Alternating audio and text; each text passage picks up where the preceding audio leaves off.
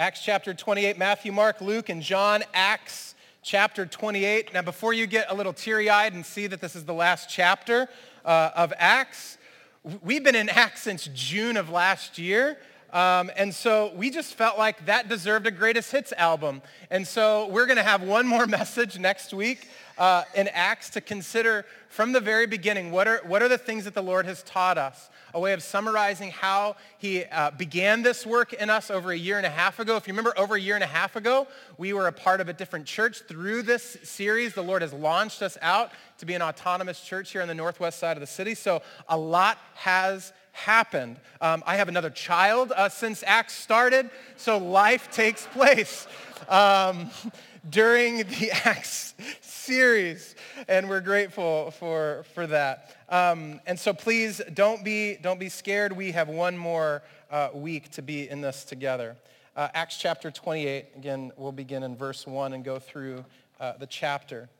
If you remember, Acts begins Luke addressing us, and particularly addressing a man named Theophilus, addressing him as a friend, addressing him as somebody that he wants to speak truth and life to. And so he writes to him to speak to him about the ways that God has been working and moving. If you remember, Luke has written one of the gospel accounts, so this is him in his second volume, if you will, of all of the things that Jesus began to do and teach, is what Luke says. And he writes with a particular purpose in mind to his friend. The very beginning of Acts reads this way: "In the first book, O Theophilus, I have dealt with all that Jesus began to do and teach until the day when he was taken up after he had given commands through the Holy Spirit to the apostles whom he had chosen. He presented himself alive to them after his suffering by many proofs, appearing to them during 40 days and speaking about the kingdom of God. And while staying with them, he ordered them not to depart from Jerusalem, but to wait for the promise of the Father, which he said, 'You heard from me. For John baptized with water, but you will be baptized with the Holy Spirit not many days from now.'" Jesus' first instructions in Acts are for his disciples to wait. Our favorite instruction, isn't it? Wait. Be still. It's fair to say that therefore throughout Acts there is this story of waiting, an identity of the church by God's Spirit, filled up by God's Spirit to wait with patience. And they wait in particular for the Holy Spirit until the next chapter. At Pentecost, the Spirit of God comes upon the people of God to lead, equip, encourage, and guide Jesus' church to accomplish Jesus' purposes, which Luke summarizes right there. What are Jesus' purposes in verse 8? To be witnesses from Jerusalem to Judea to Samaria to the end of the earth.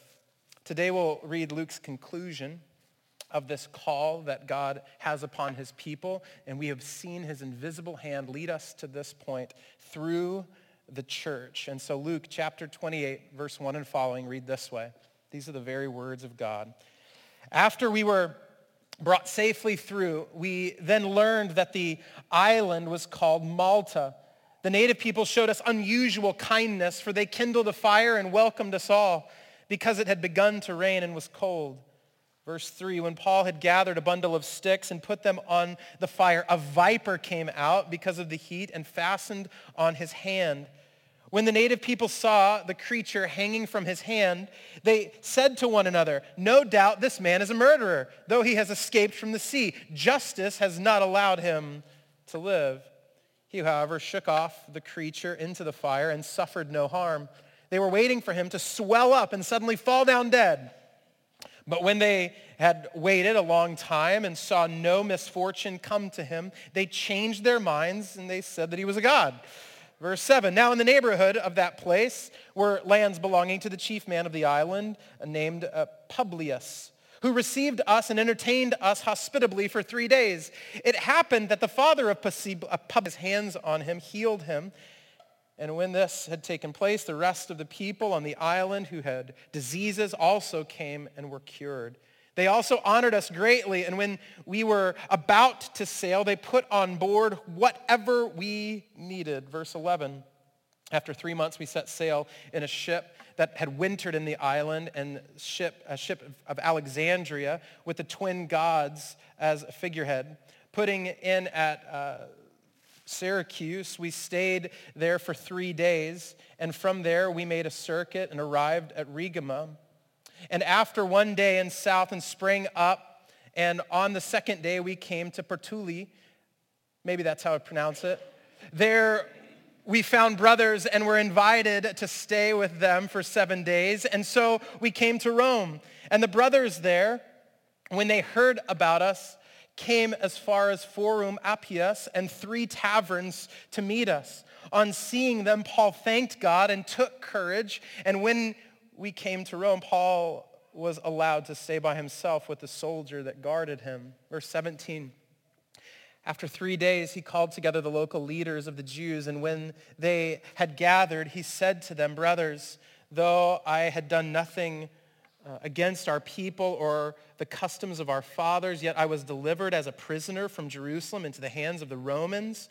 When they had examined me, they wished to set me at liberty because there was no reason for the death penalty in my case. But because of the Jews objected, I was compelled to appeal to Caesar, though I had no charge to bring against my nation. For this reason, therefore, I asked to see you and speak with you, since it is because of the hope of Israel that I am wearing this chain."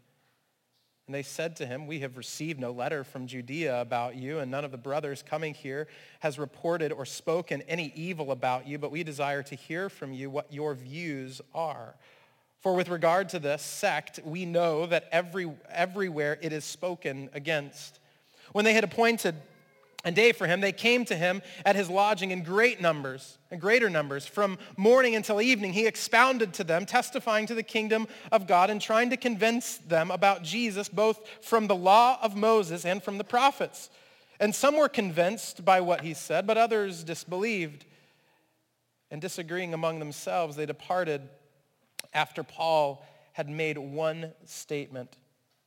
The Holy Spirit was right in saying to your fathers through Isaiah the prophet, "Go to this people and say, you will indeed hear but never understand, and you will indeed see but never perceive. For this people's heart has grown dull, and with their ears they can barely hear, and their eyes they have closed, lest they should see with their eyes and hear with their ears and understand with their heart and turn, and I would heal them. Therefore, let it be known to you that this salvation of God has been sent to the Gentiles. They will listen." Verse 30. He lived there 2 whole years at his own expense and welcomed all who came to him, proclaiming the kingdom of God and teaching about the Lord Jesus Christ with all boldness and without hindrance. These are the very words of God. Thanks be to God. Let's pray. Oh Lord, we thank you. We thank you today that we're not coming to hear what the latest idea is that seems to be working. We thank you that we haven't gathered in this place because our ears are itching to hear something fresh, something new, something invented just this year, hot off the press. Oh, we thank you, God, that what lays before us is the good story, the old story of Jesus and his love. We pray, would you protect our hearts from getting too creative, too inventive with the ideas and problems that we think that we have. We thank you, Father, whatever issue we face today, you have already answered the bell with your Son, Jesus. And so forgive us. Forgive me. Oh God, I often hope to be clever in the pulpit. I often hope to be remembered for what I say and not what you say. So forgive me from the outset, from even being eager to perform. Humble me, Father, in your sight. Humble us in your sight that we might be lifted up. So help us to come to your word appropriately with a posture that is eager to hear from the one who made our very hearts and our ears and our eyes, who has written a story for us, who oversees, as we have just sung, that you are sovereign over us. So Holy Spirit, we ask that you would have your way, that you would work in us, that we would not just write good notes to apply to our lives this week, but that we would be changed on the spot, that right now the hardness of our hearts would be broken down by your Spirit, that we would be softened, that Father, the pride that welled up in us this morning trying to get here on time, that we might be seen as a timely person. Oh God, break those longings in our prideful hearts. Father, I pray that you would help us with the hustle in our hearts right now, eager to be done with this so we can move on to the next thing. Oh Father, help us to be still and know that you're God. Help us in this moment to be shaped in a way that nothing else can. Not in a preaching moment, but your word shapes us like nothing else does. And so God, be glorified. Use me. Help me be clear. Help me to be responsible with your word. We ask all of this in the mighty name of Jesus. Everybody agreed and said, amen. A little context is important. If you're just joining us now in our Acts series, you're cheating because we have strided together for quite some time. I'm happy to catch you up a little bit, though. Last week, we looked at a shipwreck. We looked at Paul being taken to Rome in shackles, a prisoner, on his way there because he has pleaded to have a case with Caesar. And so on the way to Rome, though, Paul's still being a prisoner, a shipwreck is before them, and something very interesting begins to happen. Paul begins to sort of exert himself as an authority, which is really odd because he's the prisoner. He's the one who starts speaking in such a way as if he is in charge. In fact, scholar N.T. Wright says this about Paul in that chapter. He says that he comes across as rather bossy. Comes across as rather, perhaps you know somebody like this, that though they are in the tight spot, though they have no wiggle room, they are the ones proclaiming some here's what we should do kind of language. Well, they're about to arrive at an island called Malta. Malta is only about 18 miles long and 8 miles wide, about 58 miles off the coast of Sicily. It could have been easy to miss it, and yet this is where they crash land. They come to Malta and they find something very unexpected. And Luke the writer makes sure we understand how unexpected the situation actually is. Look at verse 1 and 2 again. After we were brought safely through, we then learned that the island was called Malta. They didn't know where they were. They figured it out. We're in Malta. The native people showed us unusual kindness, for they kindled a fire and welcomed us all because it had begun to rain and it was cold. After a shipwreck, you're in great need. They have thrown everything they owned overboard, and now they find themselves in an island that they soon learn is Malta, and they are welcomed by strangers who Luke says were unusually kind and welcomed us all. The tension of this introduction is made clear by the word that the ESV translates into native people. The word is actually barbaroi. What this really means is barbarian. From the Greco-Roman perspective, those who did not speak Greek as a first language were uncultured from their perspective. They were different. Luke then employs this onomatopoetic word. Don't you just love that word? It's this onomatopoetic word, barbaroi, which sounds like the noise that Greeks hear when someone doesn't speak Greek. May I suggest to you, few things in the scriptures better describe ethnocentrality than defining people by how they sound to you because they don't speak your language. Am I preaching to you yet? Luke is making a point here. The unexpected welcome and the unexpected kindness is because there are racists aboard. There are people who expect little hospitality from people they look at as barbarians. And so from the very beginning, Luke welcomes us into the tension of the last chapter of Acts. See, we thought we moved past this kind of thing a couple of chapters ago. Luke hasn't let go of us yet. It's incredibly uncomfortable. However, something very interesting in the story of Malta. They were colonized by the Phoenicians in 1000 BC, and by 218 BC had become a Roman island. What does that mean? That means that a lot of the Maltans would have understood Roman culture, and they understood the maltreatment that they received. It's not like they were blind to it. They were a Roman island who were named after the sound that people believed that they heard because they didn't speak their language. All of this to say, we would have expected and not criticized the people of Malta for not being very hospitable when a Roman slave ship crashes on their island. It would have been like, here's an opportunity, right? Here's an opportunity for us to take advantage, and yet that's not their response. Few things are more beautiful than those who have been victims of violence extend hospitality.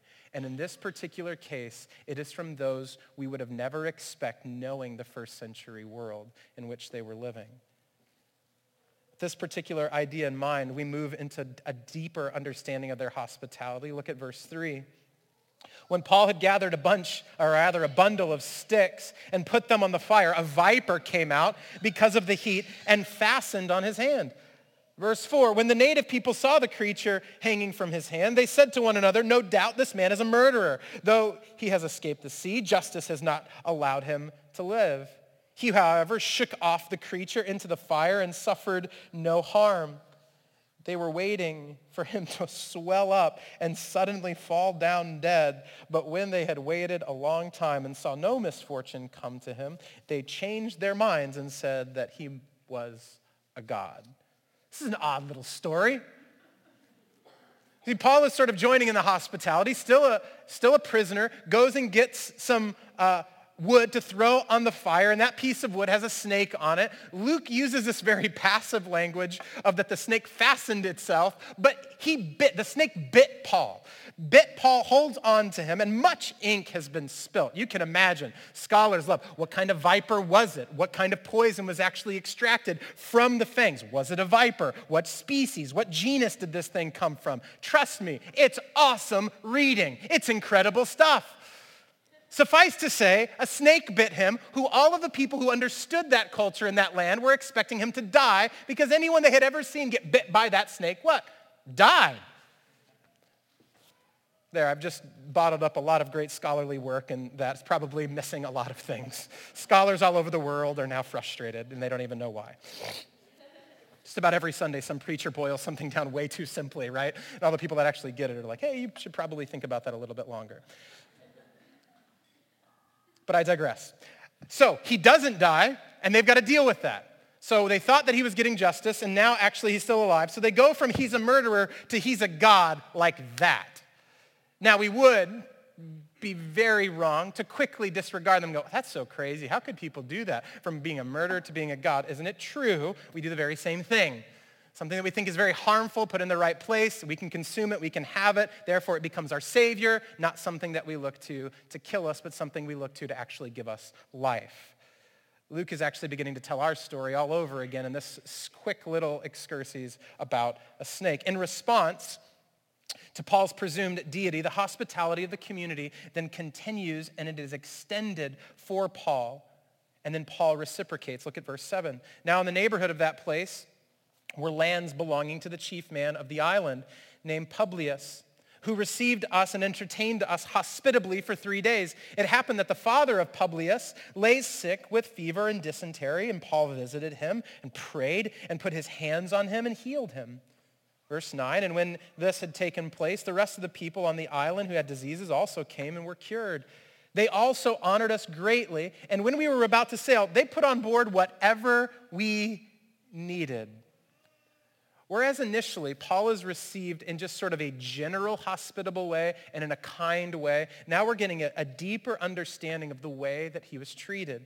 First, it was a moment. Then it was 3 days. Then it was for an extended period of time. And then they show hospitality to the point of just saying, whatever you need, we'll put on the boat for you as you go.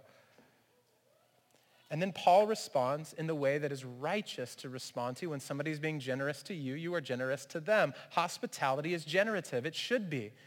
The way to respond to somebody who is being kind and gracious to you is to be kind and gracious. The way to respond to someone who is extending themselves for you is to extend yourself for them.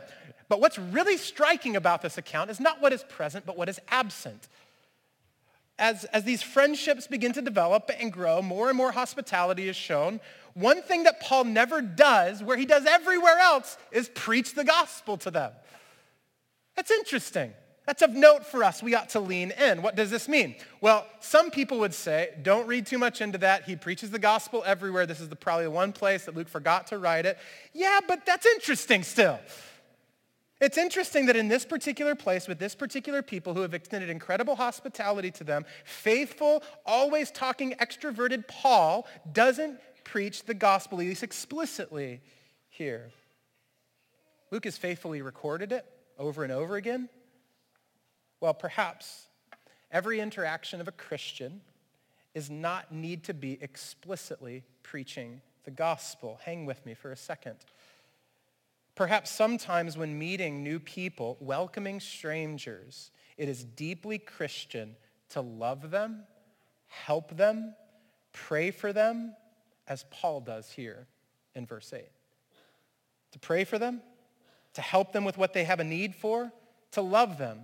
What if we were allowed to see someone as a person before we had to convert them to Christianity? What if we were allowed to see their humanity, to serve them, to befriend them, to care for them, and here even more, to receive their care for us? What if? This doesn't absolve us of a general call everywhere in Scripture, right? So if you call your mom today and go, I don't have to preach the gospel, the preacher said it. That's not what I'm saying. What the text is helping us to see is there's something deeply beautiful and deeply of Jesus to meet people's needs without forcing information in their face. It doesn't absolve us from the call, but what it helps us to see is that a Christian community, the gospel community is about what we say and what we do. This is why we should value and prioritize the gathering of the church, the gathering of our small groups, but also serving our neighbors at Cause Park through soccer camp. Also serving our neighbors at ICI if and when the CPS goes on strike, to volunteer, to befriend those who have a need. And that when your neighbor knocks on your door and has a need that they can help meet for you, you receive that and don't act like you're bigger and better. That's community. That's neighborhood. Having been blessed and blessed these people, now Paul makes haste. He has to get back on a ship, and they find a new one by God's sovereign grace. There's a ship from Alexandria that happened to be wintering there for the season. Look at verse 11.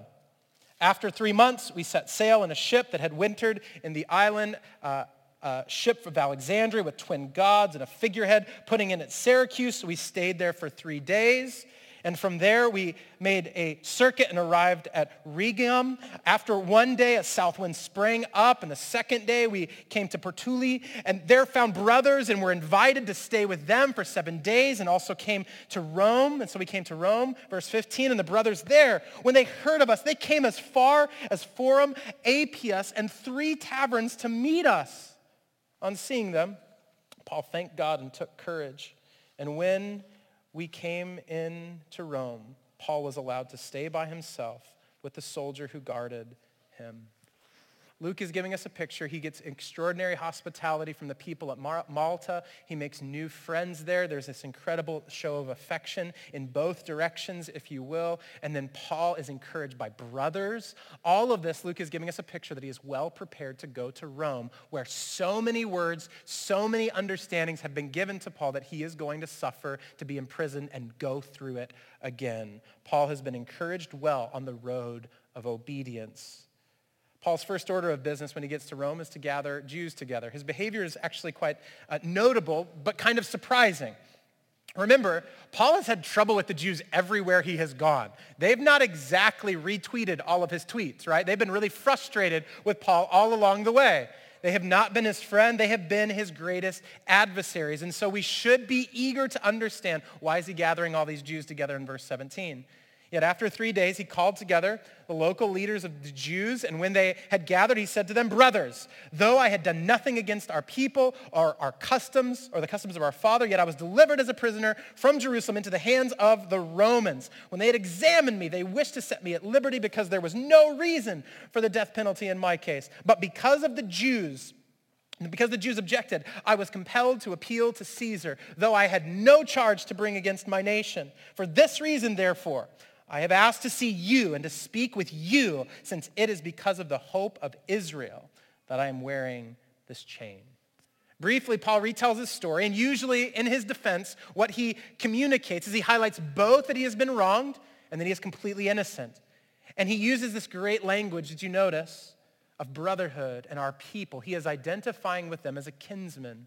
He is not saying, this is what our people have done to me. He's not separating and distinguishing himself in this particular moment. He is saying, this is our hope, the hope of Israel. It's because of this hope I am in chains. Their response is quite open. Verse 21, and they said to him, we have received no letters from Judea about you, and none of the brothers coming here has reported or spoken any evil about you. Isn't that interesting? Paul's like, I know you guys have probably heard a ton. Let me make sure everything is clear. They're like, yo, we haven't heard anything. I don't know. No. So Paul is like getting ready, and they're just like, yo, I'm not sure what you're talking about. In fact, what we have heard, here's what they say, verse 22, but we desire to hear from you and your views, what your views are, for with regard to this sect, we know that everywhere it is spoken against. It's really quite alarming, actually, because Paul thinks I'm ready to defend myself, and what the Jews are beginning to say, no, it's the whole thing. It's the whole enterprise. It's the whole church. It's all of Christianity. It's whoever follows Jesus that we have heard people speak ill against. So they've heard nothing about Paul, but they have heard much about those who follow Jesus. Verse 23, when they had appointed a day for him, they came to him at his lodging in greater numbers. From morning till evening, he expounded to them, testifying to the kingdom of God and trying to convince them about Jesus, both from the law of Moses and the prophets. And some were convinced by what he said, but others disbelieved. So they gathered, and I think it's really important. Every preacher must highlight how long he takes. From morning until evening, he spoke to them. From morning until evening, he communicated, and they listened, and I'm grateful for that. So if you'll give me a few more minutes of your time, I think it's quite biblical. Here's what Paul does. What Paul does is threefold in the way that he communicates the gospel to them. First, he expounded to them. Notice that language there? That's so important. It's critical for us. The word expound really means to pull out of and explain. This is instructive for us then about what we are to teach at Church in the Square, whether through song, whether through readings, whether for children's curriculum, whether through small group material, whether through preaching. We expound from what is already written. We don't come up with our ideas and say, we think this is going to be helpful. We say, what does God's word say? And how, therefore, ought we to teach it? We expound from the scriptures. We do not come up with ideas on our own. This is the hallmark of our faith, as Paul and others have sort of laid the groundwork, if you will, of what it means for us to expositorily teach in all of the facets that we do so. Therefore, we should not just be people who have a ministry that does that, but regularly, when faced with a challenge, a problem, a question, always ask. What a Christian does is we always ask, what does God's word say about that? Not how do I feel, what do I think, what's been done before, but what does God's word have to say about that? I got a parking ticket. Do I pay it? What's God's word say about that? There's a fire hydrant there. Should I park there? What's God's word say about that? I don't think I'm going to call her back. What's God's word say about that? I don't think I'm going to listen and submit and love my spouse. What does God's word have to say about that? We expound from the scriptures, not just as a mere putting on in a church ministry, but as being a people, we are to expound from the scriptures, as Paul and others have shown us. Secondly, what he does is he testifies about the kingdom of God. Remember, they have been tasked, all of them, to be witnesses of Jesus, to communicate who Jesus is. And Jesus is King. And to testify to something means that you have actually experienced it. So as much as we expound from the scriptures, the Lord Jesus has also given you a story to tell. We communicate from the scriptures, but we said, here's what I experienced. Here's what I was going through. I was dead, and then I was alive. I was blind, and now I could see, right? That once I had anger welling up in me and frustration and pain, and now I'm a little less angry, and he's working on me, right? That he's transforming me, he's working, he's bringing new light and life and joy and the fruit of God's Spirit. I'm no longer picking one of those things from Galatians. I'm learning to live in the fullness of God's fruit that he is bringing about in my life.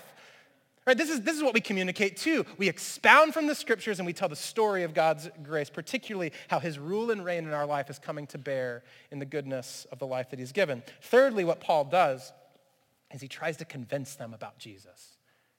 He didn't just sort of put information out there. This is where it gets real challenging for us, particularly those who have sort of a modern mindset of truth. I'd like to suggest to you that not only is Paul expounding from the scriptures, not only is he telling his story, but he is doing so that they would repent and believe. He's doing to convince them, not to just say, That's kind of my story. What's yours? What's good for you? Because this is good for me. That's not the posture of Paul. He's not hoping to hear, so why is the Jewish thing working out for you? And maybe I have something to learn from that. He wants to convert them to Christianity. He wants them to bow the knee to Jesus. He wants them to repent of their sin. He wants them to have the fullness of life that only Jesus can bring. He wants them to know reality. So he expounds on the truth. He tells his story of the kingship of Jesus, and he does so to try to convince them. But even that, he does it from the Hebrew Scriptures. He does it from the law and the prophets. He's not convincing by way of trickery. And one of the ways of trickery that we try to convince people is come to Jesus and everything will work out.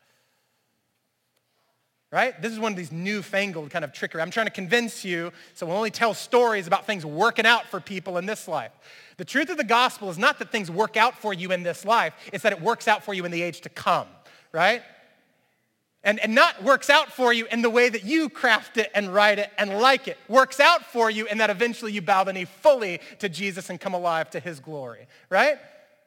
That's the truth of the gospel, so we must be very careful in convincing that we hold back the challenging ideas of Jesus as if we could and say he's a God of love. You want to be loved? You want to be liked? Come to Jesus. Now, the scriptures tell us that we'll be hated. So we need to talk about that too. And this is what Paul, I think, begins to realize. He preaches, he teaches all day long. And yet, how encouraging is it that not everybody comes to Jesus? We would never wish that. But it's encouraging to me that the Apostle Paul expounds, testifies, convinces all day long. And some people are like, I don't think so. It gives me great hope. Gives me great hope. And it should encourage us too when we feel like it's really frustrating when we share our faith, we try to communicate from the scripture, and we're trying to be faithful with our neighbors, with our friends. If they too just kind of throw up that, it's just, I don't know. It's incredibly encouraging that God works in this. Because you see, we do not preach the gospel because it always reaps the results that we intend. We preach the gospel because it always reaps the result that God intends. Therefore, we must continue to be faithful in expounding, in testifying, in convincing, and trust that the sovereign and invisible hand that saved you by God's grace will save many that you speak to. Verse 25, and disagreeing among themselves, they departed after Paul had made one statement. The Holy Spirit was right in saying to your fathers through Isaiah the prophet, go to this people and say, you will indeed hear, but never understand, and you will indeed see, but never perceive. Verse 27, for this people's heart has grown dull, and with their eyes they can barely hear, and their ears they have closed, lest they should see with their eyes and hear with their ears and understand with their heart and turn, and I would heal them. Notice that the possessive language from our now moves to your. After they do not hear and do not listen, those his kinsmen, once he used this familial language, now says your fathers. Though they may still be ethnically connected, Paul and his people, they are now spiritually divided because of Jesus. He expounds upon Isaiah chapter 6. It's one of the most profound places in the scriptures that give us a great picture of God's glory and that his glory divides a people. Because when we do not submit, when we do not come to him, when we do not embrace him, then ultimately we will be separated from him. See, remember the people of Malta. They showed hospitality to Paul and returned their welcome. Paul returned their welcome with powerful hospitality. But what Luke now begins to help us understand is though there is a cosmic welcome opened up for whosoever would come, that welcome is not eternally open. Therefore, verse 28 tells us, let it be known to you that this salvation of God has been sent to the Gentiles. They will listen. Like a good expositional teacher, what Paul does is he takes a text, he applies it directly to his audience, even when it's really hard to hear. That's not a really fun passage. In fact, it gets worse when you read other translations. Perhaps you have one. The King James Version suggests, I think rightly, their hearts will be fat and greasy, their ears heavy, and their eyes sticky. They cannot respond with the senses that God has given them because their hearts have been hardened by their sin. Our records indicate to us that Paul wrote Rome Romans rather, 3 years before he got to Rome. So it's quite interesting to think about Paul stepping into this context, wondering, has the word of God taken effect that I proclaimed? Has the word of God seeped into the souls of these people? But it's even more profound to see that he is called to live out one of the first verses in that great letter, Romans 1:16, for I'm not ashamed of the gospel, for it is the power of God for salvation to everyone who believes, to the Jew first and also the Greek. What we see is Paul living out his faith authentically, clearly, as he promised that we all, or encouraged us rather, that we all ought to, as he steps in to Rome. He testifies to the kingship of Jesus. He testifies to his sovereign power. He testifies to all that he has done, even when not everyone believes. Remember, this story of coming into Rome comes after a big shipwreck. And I want to bring your attention back. So if you flip back to the left to Acts chapter 27, verse 24, one of the things that takes place that is quite memorable from this particular passage is the way that they respond when things get really, really bad.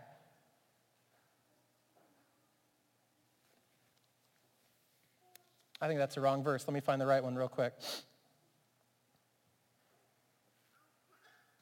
Verse 20, not 24, verse 20.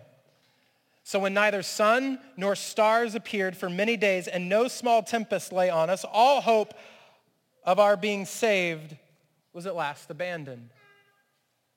What's really frustrating about that situation is that the next day, or that day probably, Paul comes and says, I had a dream. I had a dream, and Jesus says it's going to be okay. We're going to make it. And yet that's day 3. Do you know when they hit Malta? Day 14. That means from day 3 to day 14, they're still in the storm.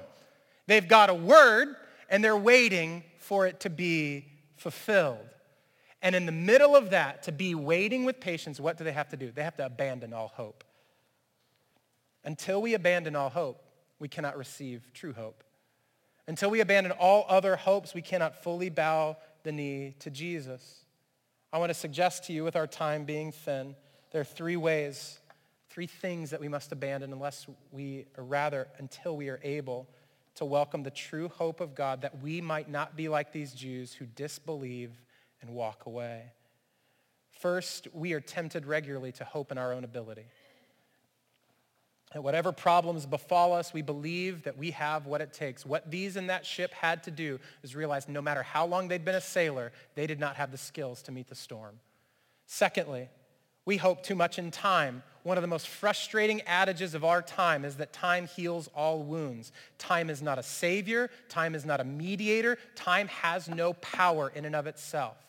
Just because we wait does not mean that things get better. In fact, many who deal with trauma in adulthood have abandoned something that happened to them a long time ago. It is proved to us scientifically, clinically, psychologically that time does not heal wounds. Only Jesus does. So we must be very careful to understand that time is not powerful. We are finite. Thirdly, we often hope in what we make.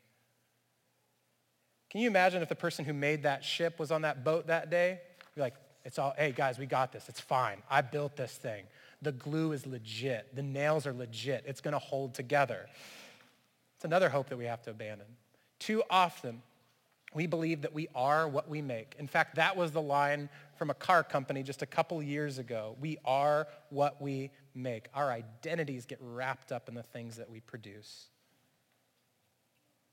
But we hope in what we make, we fail to realize that we are not just body, but we are soul.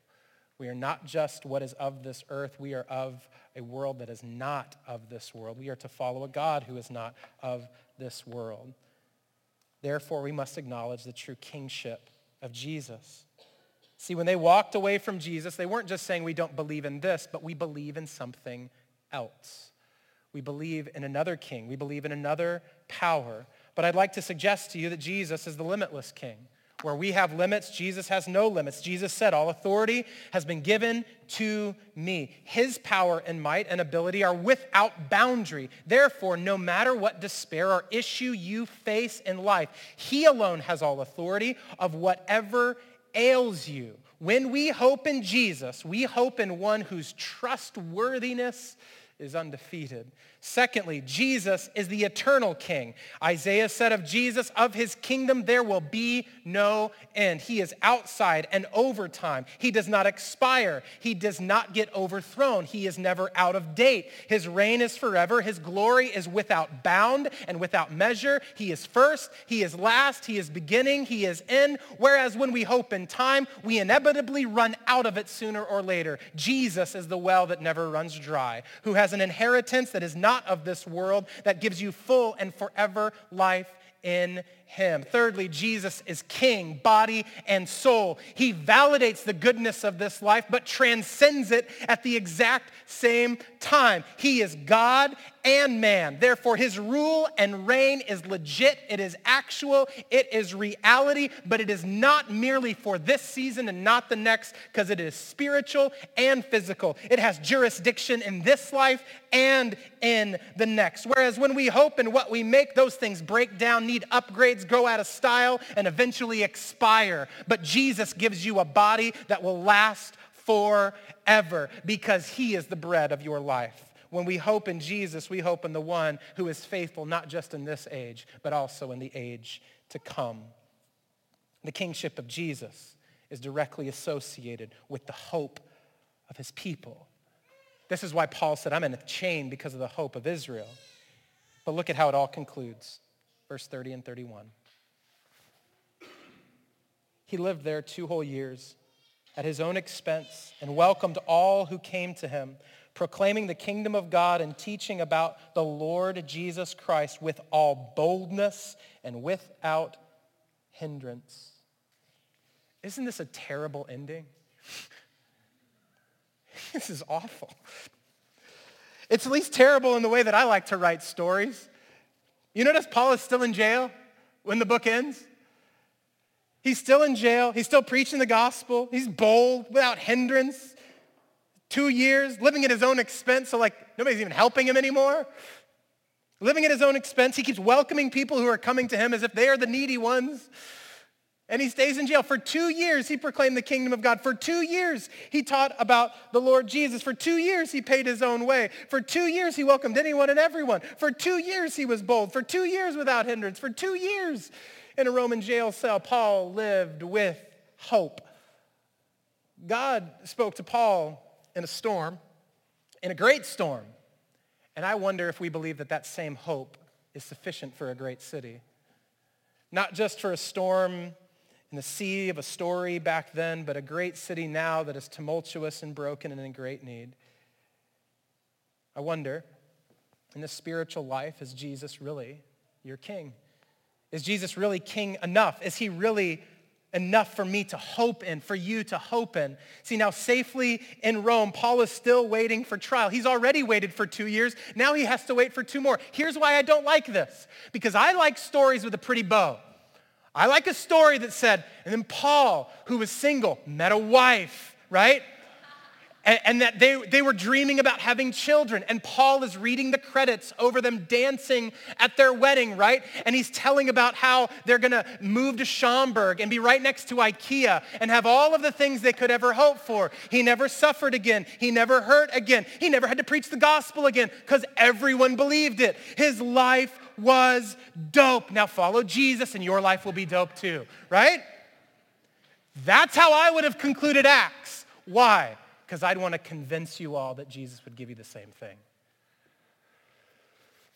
Well, what if he is going to give you the same thing that Paul has, and it might also be given to you in a jail cell as well?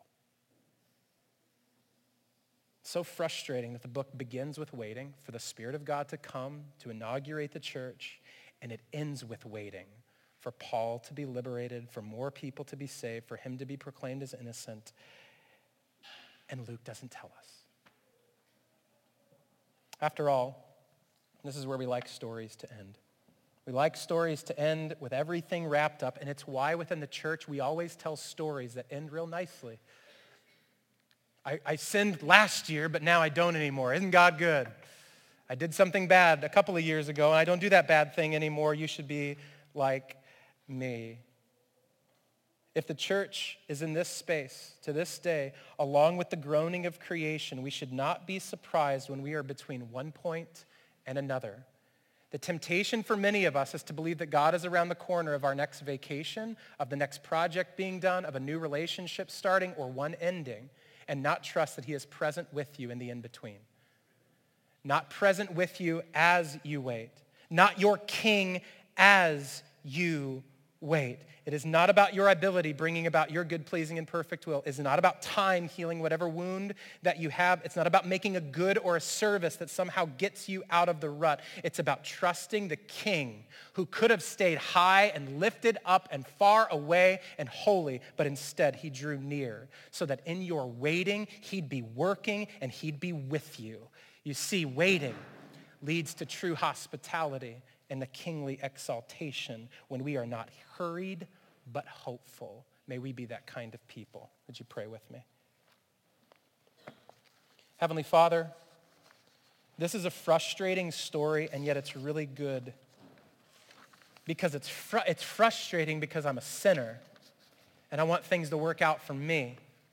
It's frustrating because there's things in me that need to die. It's frustrating because I want to be in control. It's frustrating because I don't want to hope in you. I want to hope in me. Forgive me, God.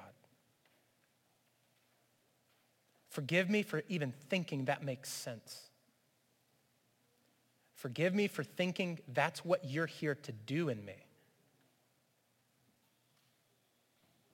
Oh God, make us a people who are undone. Make us a people who are in between the already but not yet. Make us a people who find joy in the hope that only Jesus affords, even when, especially when, we don't feel like we've got it all together. Because God, I confess, when I go to someone and want to share the story of Jesus, I think it's because I have it together that your gospel is glorious. I think it's because I follow you as king that you are king. And so forgive me, God. You're not king because I follow you. Your gospel is not glorious because I believe it and has an effect on me. Your gospel is glorious because it's glorious. You're good because you're good. You're king because you're king. Now help us, Father, to submit and believe. We ask in Jesus' name, amen.